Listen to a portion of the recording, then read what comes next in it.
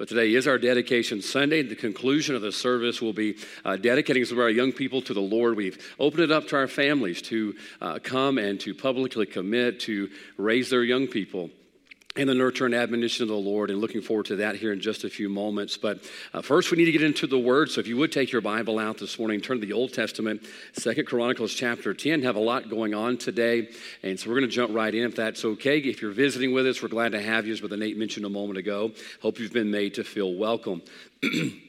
2 Chronicles chapter 10. Remain seated this morning if you don't mind. I do want to remind you that tonight we also are going to segue from our dedication Sunday service this morning to our family date night tonight. This is our first annual family date night. We're inviting all of our families who have already registered. If you haven't, I guess, is that still open or not, or is it closed? Registration is still open. If you'd like to come, go on our app. And what we're doing tonight is for our families who have 7th through 12th graders, we'll be meeting in the gymnasium, and we're going to feed you.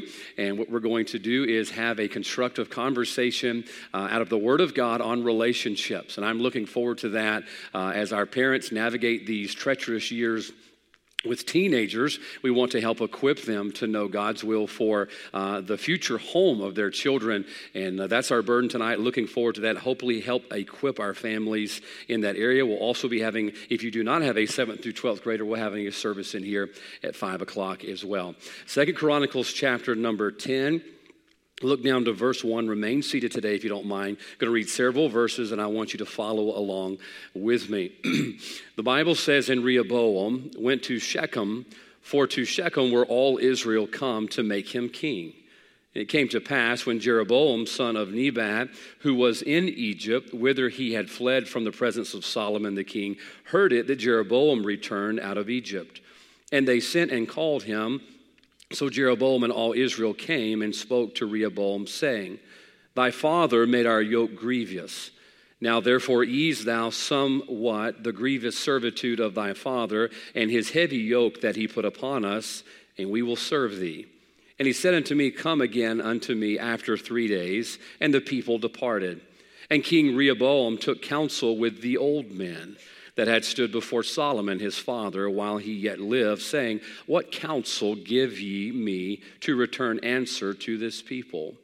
And they spake unto him, saying, If thou be kind to this people, and please them, and speak good words to them, they will be thy servants forever." Watch verse 8. "But he forsook the counsel which the old men gave him, and took counsel with the young men that were brought up with him that stood before him. And he said unto them, What advice give ye that we may return answer to this people, which have spoken to me, saying, Ease somewhat the yoke that thy father did put upon us?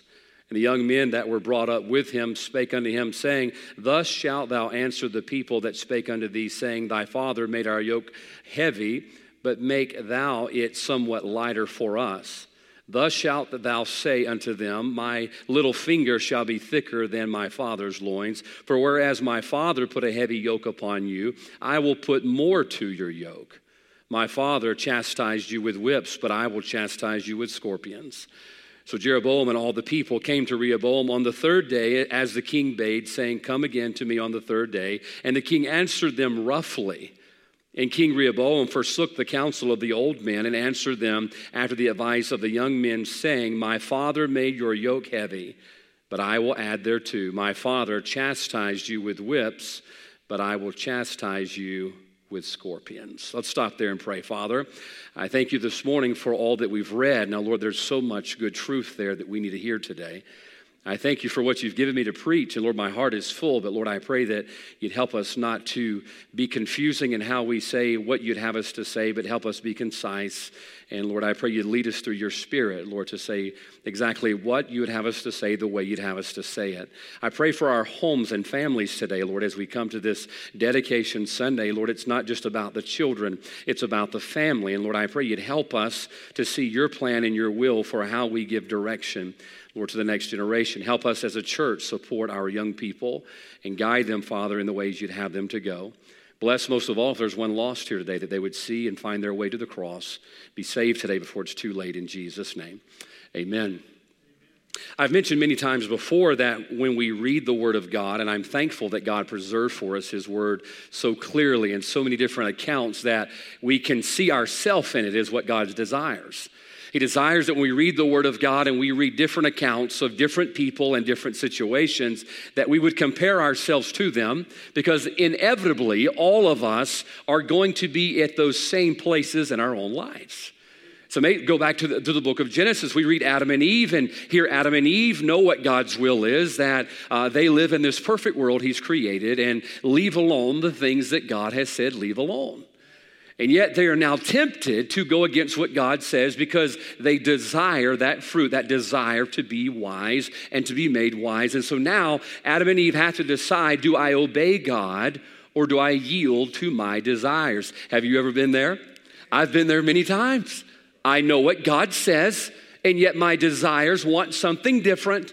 And I have to decide, what am I going to do? Am I going to obey God, or am I going to yield to desire? Watch this.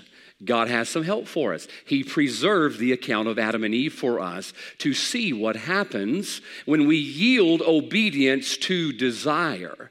And God says, I want you to learn from them. And I want you to draw a comparison from them. And then through that comparison, you make a correction.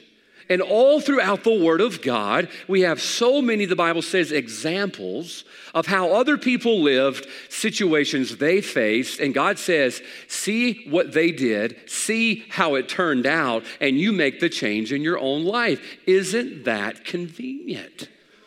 You know, the Bible's kind of like the YouTube of old, right?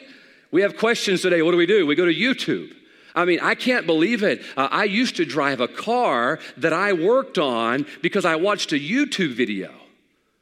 I put my family's life in the hands of some man I've never met who showed me how to change out the CVC axles on my car. And it was running on grace. Amen. Thank God for grace, because that's what kept that thing going down the road. I referred to someone else's experience, and it helped me get further down the road. Now, thanks be to God, all these years later, God has preserved His Word for us. And God wants us to open up the pages as we go throughout our life to get down the road of life and refer to these other people's experiences. I mean, for our young ladies, we have Esther there. Think about it.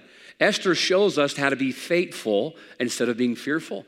Have you ever been fearful about doing what God said do? Yeah. Look, that's not just for ladies. That's for men too. God says, hey, go look at Esther. She'll show you how to be faithful when you're tempted to be fearful. Or maybe Daniel. Has it ever been hard for you to be obedient when you were the only one? God says, go look at Daniel.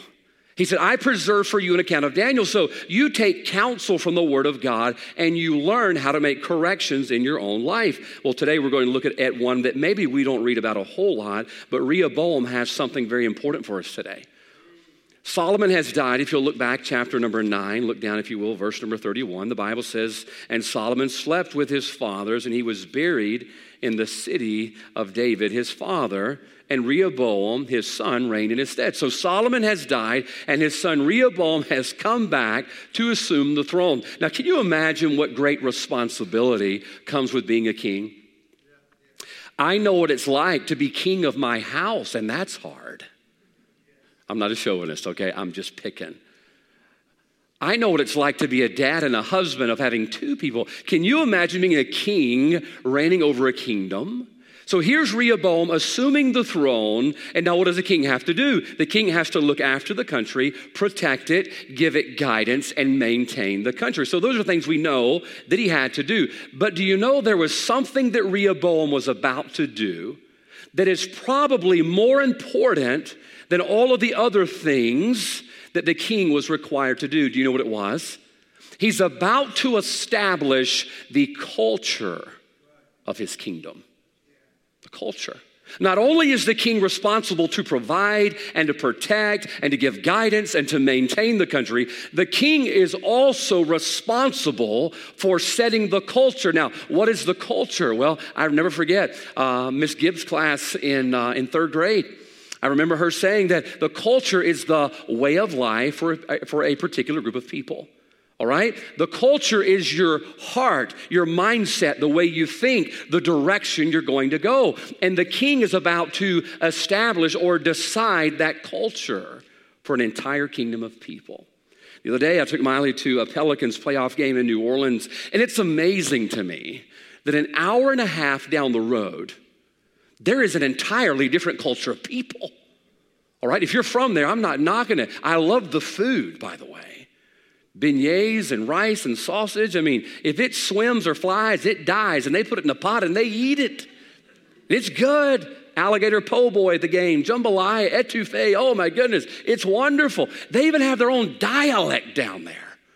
I'm talking to the lady at the gate before we got into the Pelicans game, and I said, "You got to slow down or understand what you're talking about." You know, they have their own culture, their own way of life. All right, somebody established that down there. Now that's what the king is about to do. The king is about to establish the culture, the mindset, the heart, the direction for an entire nation. You say, well, why are you telling us that? Well, believe it or not, this king is going to give us a little bit of insight in what the responsibility we have as parents and as families. Now, what are responsibilities of a parent? Well, we know that to provide for our children. We got to feed them. And God bless you parents who are some of these kids' parents. Their feet are like that big. I hate to have your grocery bill. We have to provide for them. We have to feed them, all right? We have to put braces on their teeth so they have nice straight teeth so, they can rot out for not brushing them after they get married.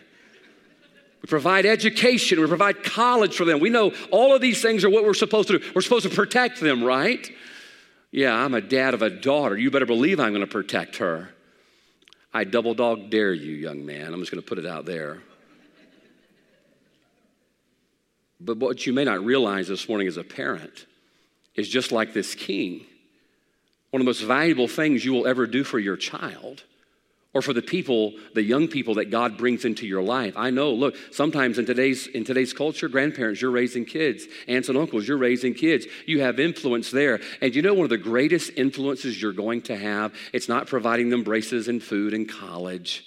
It's not just protecting them. You are establishing their culture, their mindset, their heart, their way of life. This is why the Bible says in Proverbs 22:6, train up a child in the way he should go. Now, what is a culture? It's the way of life. The Bible says as a parent, God has given us the awesome responsibility and the sacred task of training them up in the way. That means the culture. It's our job, mom and dad, grandma, grandpa, aunt or uncle. It's our job to establish the way or the culture for our children.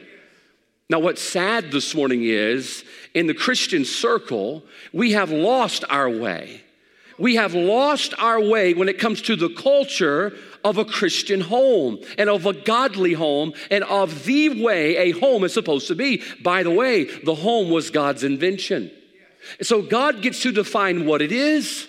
So God says, when I want you to train them up in the way, he's saying my way. All right? He didn't say train them up in a way that you like. He says train them up in the way, and the way belongs to the one who designed it, and he says that's my way. All right? He didn't say train them up in a way they could go. He says train them up in the way they should go. That means, watch this, the word should is very important because it means there is a way they should be going. All right? Not a way, the way God designed that. I want to show you a picture right quick. There's a show we like to watch at home. We started watching when Amanda was really little. Some of you back from the 1950s and 60s recall a show called Leave It to Beaver. Maybe y'all remember seeing that. I have a picture of the Cleavers here I want to show you this morning. They were your typical, somewhat above average nuclear family in America. Do we have that picture, guys? We have the Cleaver family. You know, you had Wally and you have the Beeve, and they grew up on this nice little street going down the road. You know, a nice little family. And yet 70 years later, are our pictures going to work this morning, guys? Maybe not. 70 years later, we have a new picture of what a family is according to the United States of America. All right? Did you know, I have the picture for you if they can get it pulled up. I'm going to talk while they're working on that. Brother Bo did this. That means keep talking while he gets the picture right. All right, so I have no problem keeping talking, okay? I can do that. That's what I do for a living. So we went from the Cleaver family, Wally, you know, June. You had the Cleaver family, your typical nuclear family in America. And yet now Apple just released on your iPhone, all right, if you have an iPhone, look at the new emojis on the iPhone. And on the iPhone, we now have the emoji of a pregnant man. A pregnant man. Look on your iPhone. If you've got the new update, it's on there. It's on mine, all right? Throw your phone out the window, I guess, okay? A pregnant man. Parenting Today magazine said that Apple is doing that to reflect the fact that women are not the only ones who can now become pregnant. I'm gonna be honest with you, I'm just a country boy from South Mississippi. I sat there and read that article and read that article and read that article, and I still didn't figure it out. What happened? What happened? That we go from the cleavers, the nuclear family, a dad, a mom, and children who obeyed their parents, to now where we have emojis of pregnant men. You know that's not biologically possible, don't you? All right? Now hear me out. I'm not being mean, but I want you to see how far we've shifted. The Christian family, we've lost track of that. We're not even clear what a family is anymore. And I want to tell you, a lot of the erosion took place in the hearts and lives and homes of God's people. All right? It's fuzzy for us. We are suffering this morning from a conflict of culture. We have the culture that we knew and a culture that is now. And we're having to decide which culture we're going to live by. Now, folks, this is important. I want you to hear me out this morning. We are confused. We are confused about what a home looks like and how children should be raised. We're confused on that. It's like the young man who was on a college campus one day, and one of his professors passes him out there on the lawn, and he had a shirt with a large K on it. The professor walked up and he says, "Could I just ask you a question, random question?" He says, "Sure. What does the K stand for?" He says, "The K stands for confused." He says, "Well, you don't spell confused with a K." He says, "Well, you don't know how confused I am." That's really confused. And yet, worse than that this morning is that God's people are confused about the home, about the family. Do you know why? We've allowed the culture to creep in. Culture's creeped in. By the way, God is just as clear today on the family, the husband, the wife, and the children as he ever was. God's not confused. It's still clear to him. But in order for us to see it clearly, we have to look through the lens of God's word. So this morning, we're going to look at this very simple topic of clarity for the culture crisis. Clarity for the culture crisis. They're going to work on your notes, but until then, you're just going to have to pay attention, all right? Clarity for the culture crisis. Let's learn from Rehoboam. Now, look back down, if you will, to chapter 10. Rehoboam's about to show us what to do, watch this, by showing us what not to do. You know, you can learn a lot from people who do things wrong, and you see where it leads them, and you decide, I don't want that to happen to me. So what's happening in chapter 10, verse 1, 2, and 3? The advisors are coming to him, and they're asking him, how are you going to lead? What's the culture going to be? Now that your King Solomon is dead, his culture has died, and now that Rehoboam is king, what are you going to do, and how are you going to lead? Now, this is important this morning. The advisors say, look, you should lower the taxes and lighten the load. The old men says, amen, right? We should lower the taxes and lighten the load. But keep reading. Now Rehoboam has a decision to make. The Bible says in verse 14, well, actually, look down to verse number 10. I'm sorry, let's go to verse 8. I want you to see all of this today. I got a lot to say, but I'm going to try to condense it as quick as we can, make it as clear as we can. Verse 8 says, rather than listen to them, but he forsook the counsel which the old men gave him. Rather than listen to the advice to make the load lighter and taxes lower, verse 14 says, and he answered them after the advice of the young men, saying, my father made your yoke heavy, but I will add thereto. My father chastised you with whips, but I will chastise you with scorpions. Now, what decision did Rehoboam make? He's having to decide the culture of a kingdom. What decision did he make? He made the decision that he was directed to do. Now, this is important. Why did he make this decision? Well, the Bible says in verse number 10, that's what the young men told him that he needed to do. This is what you've got to see. Number one this morning, culture is a matter of direction. All right? Culture is a matter of direction. You say, what are you getting at? Rehoboam's direction wasn't an accidental direction. Rehoboam's direction was an advised direction. He went in the direction that he was given by the young men. Now, why is that important to us this morning? His direction that he chose was a direct reflection of the direction that he was given. Now, here, let's bring it home to us this morning. I don't think you're catching it just yet, but we will in a moment. We can't complain about the direction our young people are going if we're not giving them direction in another way. All right? We complain about the culture that we're living in, and we complain about the direction of our kids, but we're not giving direction to our kids. All right? Don't be surprised if they heed advice from the only one in the room telling them which way to go. Now, you say, well, he got two versions of directions. I'll explain that to you here in point number 2. Glad you asked. I'll show you in a moment. Hold your horses, all right? Proverbs chapter 29, verse 15. The Bible says, the rod and reproof give wisdom, but a child left to himself bringeth his mother to shame. Now, what does it mean, a child left to himself? A child that's not given direction. Right? You can't complain about where they end up if you did nothing to turn them from that direction. By the way, did you notice who God's holding accountable? It says, bringeth his mother to shame. By the way, that's mother or father, but it's the authorities that God put in their life. Could I tell you this morning, parent, mom, dad, grandma, grandpa, aunt, uncle, whoever you may be, if God has placed a young person within your care, God will hold you accountable for the direction that they go. He says, it bringeth his mother to shame. By the way, notice it didn't say it's bring the village to shame. Our president just this week, speaking to the teachers of the year at the White House, said this: they're not someone else's children, they're our children. I beg to differ. God did not give my child to President Biden to raise or to the government to raise. God gave that child to me to raise. God's going to hold me accountable to that. And this morning we've got to understand that the direction of our young people, the culture of our young people is for us to decide and for us to set. Now don't miss this morning. We complain. Oh, we do. We complain about the direction of our kids, but we're not giving direction to our kids. He said, well, I'm telling them the problem is culture speaking louder than you are. Culture speaking louder than you are.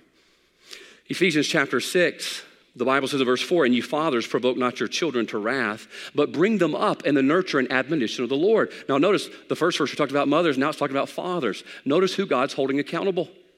Fathers. I love two words in there. It says bring them. Fathers, you bring them up in the nurture and admonition of the Lord. Can I tell you something about my daughter? Where's she at? She's in here somewhere this morning. Or I don't know where she's at. She's just always floating around, upstairs, downstairs, bus, church. I don't know where she's at. She may just went home after she played the piano. Who knows? Can I tell you, when we were raising Mila, we had never been parents before, but we're still accountable for that. There were times that I was trying to lead her and she didn't necessarily want to be brought. The Bible says as a father, it's my job to bring them up. Sometimes, could we all agree, our kids don't want to be brought, do they? But you bring them anyway. Why? Because God's going to hold you accountable. It's your job to establish culture. And when Rehoboam is establishing the culture, he did exactly what he was directed to do. Now, why is that important? Well, oftentimes, here's the problem. We use this phrase, and I've heard it many times, I don't want to make my child come to church. I've heard it by so many people who are not in church today. I was made to go to church when I was a kid, and I'm not going to go to church now. I bet you don't brush your teeth either, do you? I was made to brush my teeth as a child. Let's be honest. Sounds like an awful convenient excuse not to come to church. Mom and Dad made me brush my teeth. Oh my goodness. Mom and Dad, as a kid, made me take a bath. We were watching Beaver the other day. He's like, well, I took a bath last week. You're wondering, I already took one, or in the summer, I swam in a pool. Why do I have to get a bath after I just swam in bleach water? Still doesn't make sense to me, but Mom and Dad made me take a bath. So because Mom and Dad made me take a bath when I was a kid, I'm not taking a bath now. No, not at all. Mom and Dad made me eat my vegetables. Mom and Dad made me study. But for some reason, when it comes to church, I don't want to make them. Do you know when you make your child brush their teeth and take a bath and eat their vegetables, it's not really about the teeth or the bath or the vegetable. Do you know what you're really teaching them? Obedience. And the Bible says, children, obey your parents in the Lord, for this is right. All right? He said, well, I want them to do it from their heart. I do too. But until they do it from their heart, they better do it from their head. You say, well, I just don't believe that's right. Let me give an example. Abraham was told by God, Abraham, I want you to take your son, your only son Isaac, and I want you to sacrifice him on Mount Moriah. Your only son. Tell me Abraham understood why. He did not. God, you told me I would have a son, he would be the heir, and through him we'd have the heritage like the sands of the seashore. And now you want me to go on this mountain and kill him? That doesn't make sense to me. Watch this. Abraham did not understand why, but he did know what, and therefore he just obeyed what he knew to do until he figured out the why. If you wait for your child to figure out all the whys that they should be obedient, they're going to bring shame to your life. All right? When I was a little kid, I didn't know what the whole point of brushing my teeth was. What's the point? I don't know. It's just what Dad said do, so I'm going to do it. Why? Because I just didn't want to get a whooping. Later, I found out as a grown man, it's expensive to get these things fixed. Now I do it myself. Why? Because I learned the why later. But it's important to teach them just to obey the what until they learn the why. Why? Because number one, culture is a matter of direction. If you don't give them direction, I assure you someone else will. Proverbs 22:6, train up a child in the way he should go. He's giving us the responsibility to establish the culture in our life. So what did Rehoboam do as far as this decision on culture? His culture reflected his coaching. His culture reflected his coaching. Matter of fact, what did the young men say to them? Look down. Look at verse 10. And the young men that brought up with him spake unto him, saying, thus thou shalt answer the people that spake unto thee, saying, thy father made our yoke heavy, but make thou it somewhat lighter for us. Watch this. Thus shalt thou say unto them, my fingers shall be thicker than my father's loins. For whereas my father put a heavy yoke upon you, I will put more to your yoke. My father chastised you with whips, but I will chastise you with scorpions. All right, so that's what the young men say. What did Rehoboam say? Well, look at verse 14. My father made your yoke heavy, but I will add thereto. My father chastised you with whips, but I will chastise. Sounds familiar. Where did Rehoboam get that from? His culture was reflected by his coaching. Do you know what our young people are going to reflect? Coaching. Coaching. You know, we're not, we may not be the smartest people in the world, but you can watch somebody's life for a while and tell where they're getting their coaching from. There's no doubt where Rehoboam was getting coached from. Why? Because, hey, what he's doing is matching what these guys over here are saying. His culture reflected his coaching. Can I tell you, Mom and Dad, you are your child's coach. You're their coach. Now, it's sad that we get more fired up about them not playing ball right and hitting a foul ball. And it's sad that we get more riled up about those things that are not going to matter in all of eternity than we do about how to live for the Lord and keep themselves pure and to walk with God. We don't get fired up about that. When was the last time you got after your child? Hey, we got to read your Bible. Come on, make sure you're in your Bible. Coach them up. I promise you, culture's going to coach them. Commercials are just pouring it into our children. They're coaching them up. And the culture of our young people is reflected by the fact that they're being coached by the world. And here Rehoboam sits, doing exactly what he was coached to do. And yet Proverbs 13:24, the Bible says, he that spareth his rod hateth his son, but he that loveth him chasteneth him betimes. That means many times. Now, it doesn't mean chasing, okay? I've told you before, there were times my daddy chased me. He's holding my hand and he's kind of giving me a paddling. He's chasing me, man. Just ring around the rosy. He's chasing me. That's not what we're talking about. Chastening means to correct and to give instruction. The Bible says when you spare that instruction, that guidance, the Bible says it's the same as hating your son. Proverbs 23:13, the Bible says withhold not correction from the child. That means somebody's got to point and give them direction. But we're living in the world today, that's not popular. Why? Because our children need to be free to express themselves. Can I tell you something about your child? Because I can tell you something about mine, because I can tell you something about me, because I can tell you what the Bible says. The Bible says in Jeremiah 17 that your child's heart is deceitful and desperately wicked. You're thinking, well, I am never coming back to this church again. You just called my child wicked. I didn't. I'm just telling you what the Bible says, okay? All right? If you get mad at me for telling the truth, look, like the Reese's commercial, not sorry. Hear me out. My child, she can look nice and sweet and play the piano and all of this, but I'll tell you, she's got a heart in her that's deceitful and desperately wicked. The Bible says that in that beautiful little child that was born over 15 years ago, that she came with a little gift that I didn't want. So what is that? The Bible says inside her heart was bound foolishness. It was bound in there. I didn't have to teach. Hey, did you have to teach your kid how to be foolish? They come pre-wired for foolishness. It's in there. It's bound in there. And it's my job as a parent to drive it far from them. Why? Because God says, I'm holding you accountable to give them direction. The culture of our children is a matter of direction. But then number two, let's answer the question you asked a moment ago. He said, well, he got good advice from the old men. The Bible says in verse number 6, he took counsel with the old men that had stood before Solomon, his father. He asked them, what do I do? They said in verse number 7, be kind to this people. Please them, speak good words to them. They will be thy servants forever. But the Bible says he chose to forsake that, and he went with the counsel of the young men. Now I want you to notice why. Look down at verse 8. But he forsook the counsel which the old men gave him, and took counsel. You got to see this, okay? He took counsel with the young men that were brought up with him, that stood before them. Please hear this. He chose to obey the counsel of those that he knew best. He chose to accept the direction and the culture for an entire nation based on those which verse 8 says were brought up with him and that stood before him. These men were close to him. These men spent time with him. These men cared for him. And these were men he cared for.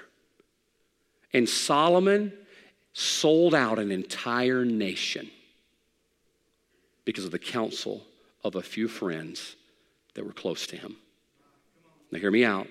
Number two, let's get some clarity on the culture crisis. Number two, culture is a matter of affection. Affection. Rehoboam's way of life was influenced by those that were involved in his life. Now I want to say it again. I want you to let this sink in. Rehoboam's way of life, his culture that would define a nation's culture, his way of life was directly influenced by those who had invested in his life and were involved in his life. Now, this is important this morning. The lesson we've got to learn from this is what you learn to love will teach you how to live. What you learn to love will teach you how to live. Please hear this. If you don't get any other point, get this number 2, okay? Stick with me here. What does the Bible say in John chapter 14, 15? Jesus said, if you love me, keep my commandments. So keeping commandments, you know what that is? That's a way of life, right? Obeying God, obedience, that's a way of life. That's how we live. If you love me, keep my commandments. Well, what is going to motivate that way of life? It's what you love. If you love me, keep my commandments.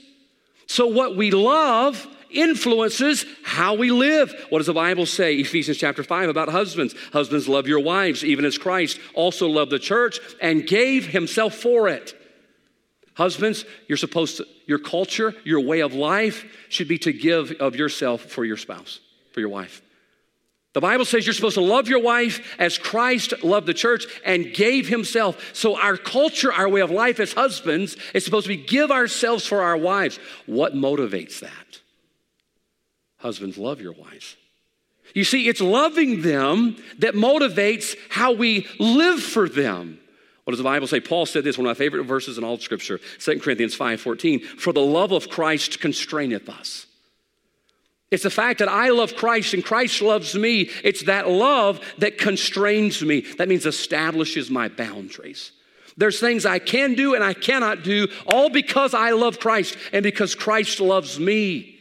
And so because of that love, it affects how I live my life. Now, how does this go back to Rehoboam? Stick with me. What you love is going to influence how you live. And the reason our young people are living the way they're living is because of things that we as their parents have allowed them to fall in love with. Let that sink in. The reason our culture is the way it is in the United States of America is because our young people have fallen in love with the world, and what they love is determining how they live. The world has more active role in our children's life than we do. It's a fact. Why? Look at their culture. They're living out the world's culture, not ours. Now, I want you to look back to verse 8 and see some very particular words, okay? The Bible says, but he forsook the counsel which the old men gave him and took counsel with the young men, watch this, that were brought up with him. They were brought up with him. They were a part of his life. They were around him all the time. It was a part of his daily culture. And therefore, he had developed a love for them.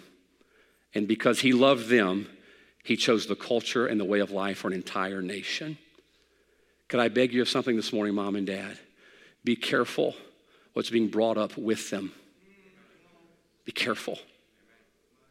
Be careful. Look, if your kids are getting more FaceTime than FaceTime, they're going to fall in love with this culture. And watch this, they're going to live by what they love. And one day you're going to say, well, what does it matter? I gave you everything you wanted. You wanted a bike. I got you a bike. You wanted braces. I got your braces. You wanted whatever. And I gave you all of that. And yet you went this way. It's because what you allowed to be brought up with them. The Bible says evil communications corrupt good manners. If we want to change how our young people live, we've got to change what they love. And can I say this to my own defense this morning? There's no preacher on the planet in an hour and a half on a Sunday morning can outweigh what you put before them the other 6 days of the week. Don't you dare come stick your finger in my face one day and say, man, you pushed them away. You pushed them away. It's all your fault. Oh, but you had them 6 days a week. I had them for an hour and a half on Sunday morning. That was just about it. You see, you can't bring them up with the world. What does the Bible say in verse number 8? Look at the second part of that. They were brought up with him that stood before them.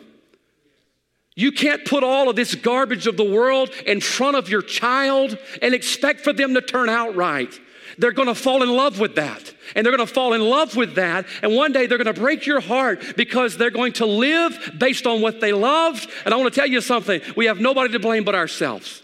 Because we didn't want to put our foot down. We didn't want to hurt little Johnny and Susie's heart by telling them no, they couldn't have a phone, or no, they couldn't watch that. They couldn't go there. They couldn't listen to that. Because who likes being unpopular? If you like being unpopular, surrender to the ministry. Amen? It's a job well suited for that desire. And yet we look at Rehoboam. His culture was decided by the counsel that he got. His counsel was decided by the people that he loved, the people that were closest to them, the people that were in front of him all the time. I'll tell you something that's interesting. Oftentimes, I feel like one of the old men. All right? Now, I know my hair's falling out and all that, okay? Some of it's turning gray. But I feel like one of the old men. I don't stand a chance. Look, you say, preacher, I need you to go talk to my young person. I don't stand a chance. I'm one of the old men. I don't stand a chance. Why? Because you're asking me in a 30-minute meeting in my office to turn this kid around when the other 6 days a week, what you have before them, there's no way. There's no way. Folks, listen to me. Culture is a matter of affection. Our children are going to follow what they love. Therefore, we've got to put something in front of them that they can fall in love with that's going to lead them to be more like Christ. What did the Bible say in the Old Testament? It says, you train them when you rise up, when you walk by the way, when you sit down. What did it say? Put God in front of them. Put God in front of them. Now, folks, if you don't hear me out this morning, look, you don't have to listen. You don't ever have to come back and you can disagree. But one day you're going to end up just like Lot. Lot put Sodom in front of his kids. The Bible says, Lot, by the way, Dad, it's your decision where you pitch the tent of your life. The Bible says he pitched it towards Sodom, a wicked, immoral city. And he pitched his tent toward that. Watch, every morning his kids got up, walked out the tent. Guess what they were looking at? Sodom. Sodom. He put that before them. Before them. All of a sudden, God's fixing to rain down judgment. Lot goes to his children and begs his daughters to leave. The Bible says they laughed at him. They laughed at him. Why? They laughed at him because the world that he had put in front of them had now betrayed him. He gave them everything that they wanted. They had all the trappings of this life and all. I'm sure they had the latest everything, and yet they missed out on what they needed, and that was direction from their father.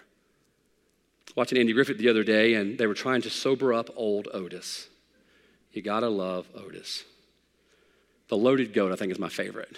That goat eats the dynamite, gonna blow up.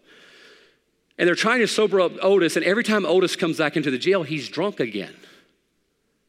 And they went to his house, they opened the refrigerator, they got all the stuff out, poured it out, and they're like, problem solved. Otis comes in the next day, he's drunk. They're like, ugh. So they go to his house, go to the garage, they find more in the garage, they dump it out, comes the next day, he's drunk again. Come to find out, Otis had that stuff hid all over the house. And Andy said something on the line of, we're never going to get him sober as long as this stuff is everywhere. He even had some hid in his wife's potted plant. Picked up the plant, and there was a bottle down in there. I know none of you would do that, right? Amen. That's an easy one, all right? But that's how it is with our young people. We're losing them because we've put so much before them. It's everywhere. And we're afraid to draw a line and say, no. Culture is a matter of affection. If you plan on influencing your child's way of life, you better be more involved than the world is, I can tell you that. Those old men didn't stand a chance. They did not stand a chance. Why? They had grown up with these boys, and that influence had so much affection to it, he wasn't going to go against it. Sold out an entire country. But number three, I want you to see this, and we're going to hurry. So Rehoboam tells the old men, go away, come back in 3 days, and we'll decide what we're going to do. But here's the problem. We know this. Obviously, Rehoboam could not please everyone, could he? He couldn't please the old men, couldn't please the young men at the same time. It's just not possible. Matthew 6:24, no man can serve two masters. The Bible says either he will hate the one and love the other, else he will hold to the one and despise the other. Now here's the truth this morning. The culture of our kids will come down to who we as their parents are willing to say no to. Rehoboam sits up there on his throne. He knows in 3 days the old men are coming back. He knows the young men are coming back. And he's got to tell one of those guys no. Now, I hate saying no. I know you think I'm probably lying about that. I really do. I hate saying no. But if we're going to have some clarity on the culture crisis, we're going to have to see number 3, culture is a matter of rejection. You're going to have to reject something. So what was the choice? And I'll hurry. We got to have our dedication time, okay? What was the choice? Well, the old men told him what would work, and the young men told him what they wanted. Now let that sink in, okay? The old men says, hey, this is what will work. The young men says, hey, this is what we want. And is that not the case of what we have to choose as Christians and as parents and as a church? We have to decide between what works and we have to decide between what we want. Is that not what Adam and Eve had to decide? God says, hey, don't touch it. Everything will work.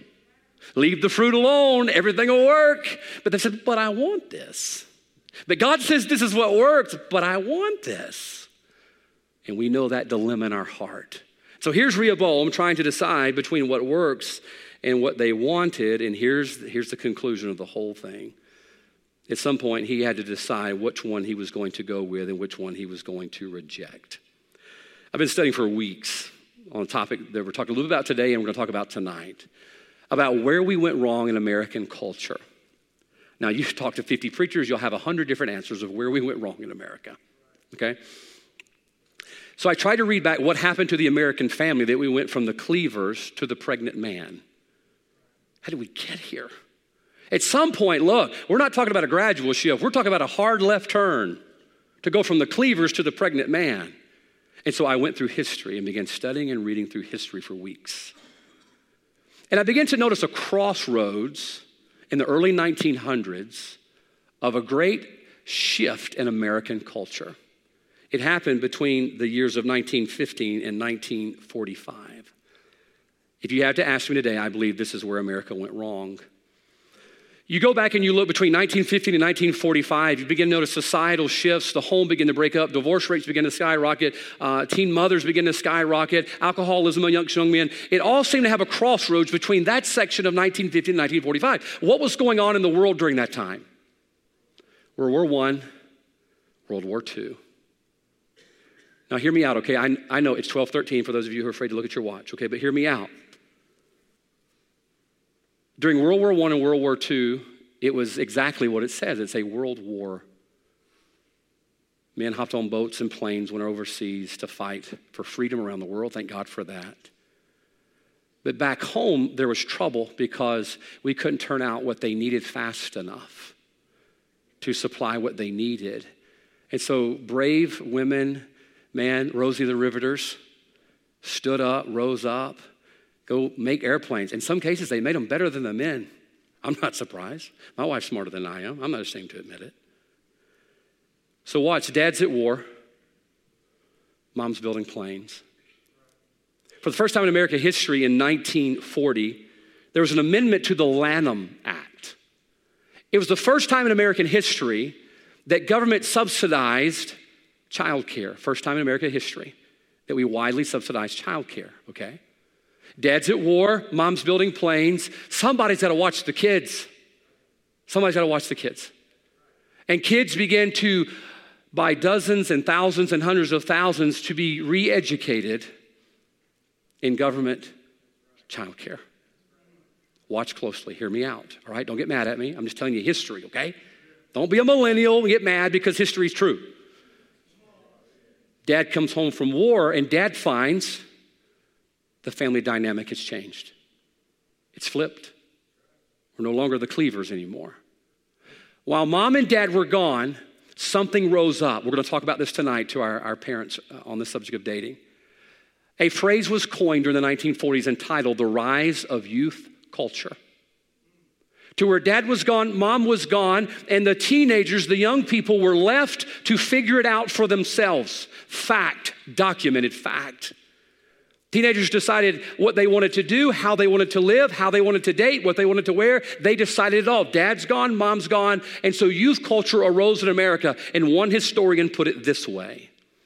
He says, we went from a culture for our youth to a culture of our youth. Here's what he's saying. There was a point when parents gave their children the culture. This is who we are. This is how we live. This is what is right. This is what is wrong. That is a culture for our youth. Parents gave direction to their kids. But when the war was over, they found a new dynamic called youth culture. To where now we have a culture by our youth. To where now the young people are calling the shots. Do you know who those young people would grow up to be? The 1960s hippie movement. That's them. Guess who's running Washington right now? That's them. Don't get mad at me. Listen to me. This is truth this morning. What happened? We messed up God's design. We flipped the script. We messed up the order. We blew up the home of what God says, hey, here's what a home is supposed to look like, and a husband and a wife and children. Here's the order. And it got blown up. And ever since then, we have lived under what's known as youth culture. What was Rehoboam's mistake? Youth culture. He didn't listen to the old men and the established culture of what was right. He lived by the young men and the new culture of what they wanted. Can I tell you, there's a stark difference this morning? Stark difference in what works and what we want. Most of the time, what I want usually doesn't work. But what God says works will work every time. So what do we do? What do we do? And I got to hurry. Good night. I told you I studied for weeks on this. Too much study, I guess. All right? What's the answer here? By the way, these same people who can't tell you what a woman is have now developed the Department of Disinformation. Go figure that. They're going to tell you what truth is, even though they don't know what it is. What's the answer? Well, the only way to get back to what works, hear me out, is to reject what doesn't. All right? How did we get in this mess? We got in a mess because back in the early 1920s, 30s, and 40s, we rejected what God said a family and a home and children were. But we rejected all of that. All right? And now we're in this mess where we've got pregnant men. Can I just be honest with you? Don't seem like it's working. Don't seem like it's working. So how do we get back to the place where it works again? Well, the same way we got into this, we got to reject what's not working and adopt what God says will work. And I tell you something, God has never defaulted on a promise. What God says will always work. Deuteronomy 32:7, here's the answer. Remember the days of old. Consider the years of many generations. Ask thy father, and he will show thee. Thy elders, and they will tell thee. Proverbs 22:28, remove not the ancient landmark which thy fathers have set. It says, leave alone what worked. Leave it alone. Well, we're living in 2022. Are you saying this book is outdated? Then what on earth are we doing here? It still works. But we've got to, watch this, culture is a matter of rejection. We've got to reject what is not working. I'm afraid, look, I love our young people, I really do. But you know what? We make them take a driver's test before we give them a car. Right? Yeah. I mean, you got to be 21 to buy a pistol. We're like, hey, can I tell you, I love our young people. But the Bible says it's our responsibility as adults and as authorities to give them direction, not to take direction from them. Look, no offense, guys, okay? Love you guys, really do. One day, look, when I'm in a nursing home, come see me, all right? And don't come and cut off my medicine, you know, I'll die. I love them. But there's certain things they're not ready for yet. And one is leading a country. You got to be 35 to be president. All right, what is it saying? Hey, you need to let those old guys who had it figured out. By the way, all the old guys hadn't been right either. So I knew an old guy back there. He was wrong, so I'm not going to do anything the old guys did. Really? Can I tell you, you're always going to find people who do it the wrong way. Just because somebody does something the wrong way doesn't mean, matter of fact, because somebody did something the wrong way, it ought to galvanize you. You're going to do it the right way. Not as an excuse not to do what's right. The culture is a matter of rejection. We've got to decide this morning, do we want to accept the culture of what society wants or the culture of what God says works? Jeremiah 6 has almost become a laughing stock. Verse 16, I'm done. Thus saith the Lord, stand ye in the ways and see. Ask for the old paths. That's a picked on verse right there, buddy. Ask for the old paths, where is the good way? And walk therein, and ye shall find rest for your souls. God says it worked back then. It worked. The family worked. The country worked. The church worked. He says the old paths contain what? The good way. And yet, I'm afraid we are rejecting what works for what we want. Interesting story. I'll close with this. 1997 was the 70th anniversary of Charles Lindbergh's transatlantic flight from New York to Paris. And he has a daughter by the name of Reeve, and she was going to be there for this commemorative moment. And they took his Spirit of St. Louis plane and they hung it from the ceiling at the Smithsonian. If you've ever been there, it's there. Little old plane. I'm thinking, man, that guy had guts. She arrived there early on that morning with her son, Ben. They were going to let her in to see it on display before everybody else got there. And they said, we have a special treat for you. They brought in a cherry picker, like a crane, a little bucket crane. They brought in a cherry picker crane and says, we want to lift you up, that you could get up there and look at your dad's plane. So they put Reeve Lindbergh, Charles Lindbergh's daughter, they put Reeve Lindbergh in the cherry picker with her son Ben, and they lifted him up to the plane. And for the first time in her life, she got to touch her dad's plane. Put her hand on the handles that her dad would open getting in and out of that plane. And she looked at her young son Ben and she says, Ben, isn't this amazing? Ben says, it sure is. I've never been in a cherry picker before. I want you to think about that. He was so enamored by the present that he overlooked the past. You can get in a cherry picker any old day of the week, but you may never have that opportunity again. And I'm afraid today that we, even as adults, we are enamored by the present. Man, look at this, what's new. We can have what we want, but it's going to come at the cost of a past that God says will work. It still works. Mom and dad, grandma, grandpa, aunt, uncle, Sunday school teacher, whoever you are, hear me out this morning. Culture this morning is a matter of direction. God says give it. Train them. Correct them. Bring them. That God says it's on you. God says it's on you. They're not bringing you, you're bringing them. But then culture is a matter of affection. What you put in front of them and grows up with them, they're going to fall in love, and what they love is going to determine how they live. And the only way we're going to fix it is if culture is a matter of rejection. Why don't we decide this morning, let's get rid of what's not working. It's not. We've gone from the cleavers to the pregnant man. Something's not working. Why don't we say, you know what? I'm going to go back to the old paths, wherein is the good way. God says it works. And I promise you, if you'll take God at his word this morning, we can turn out some young people, like young people stand up here singing this morning. What a blessing. I hope they keep on going, but only if we give them direction. Let's stand this morning with our heads bowed and eyes closed. I know we've gone long. Heads are bowed, eyes are closed. Let's stand together.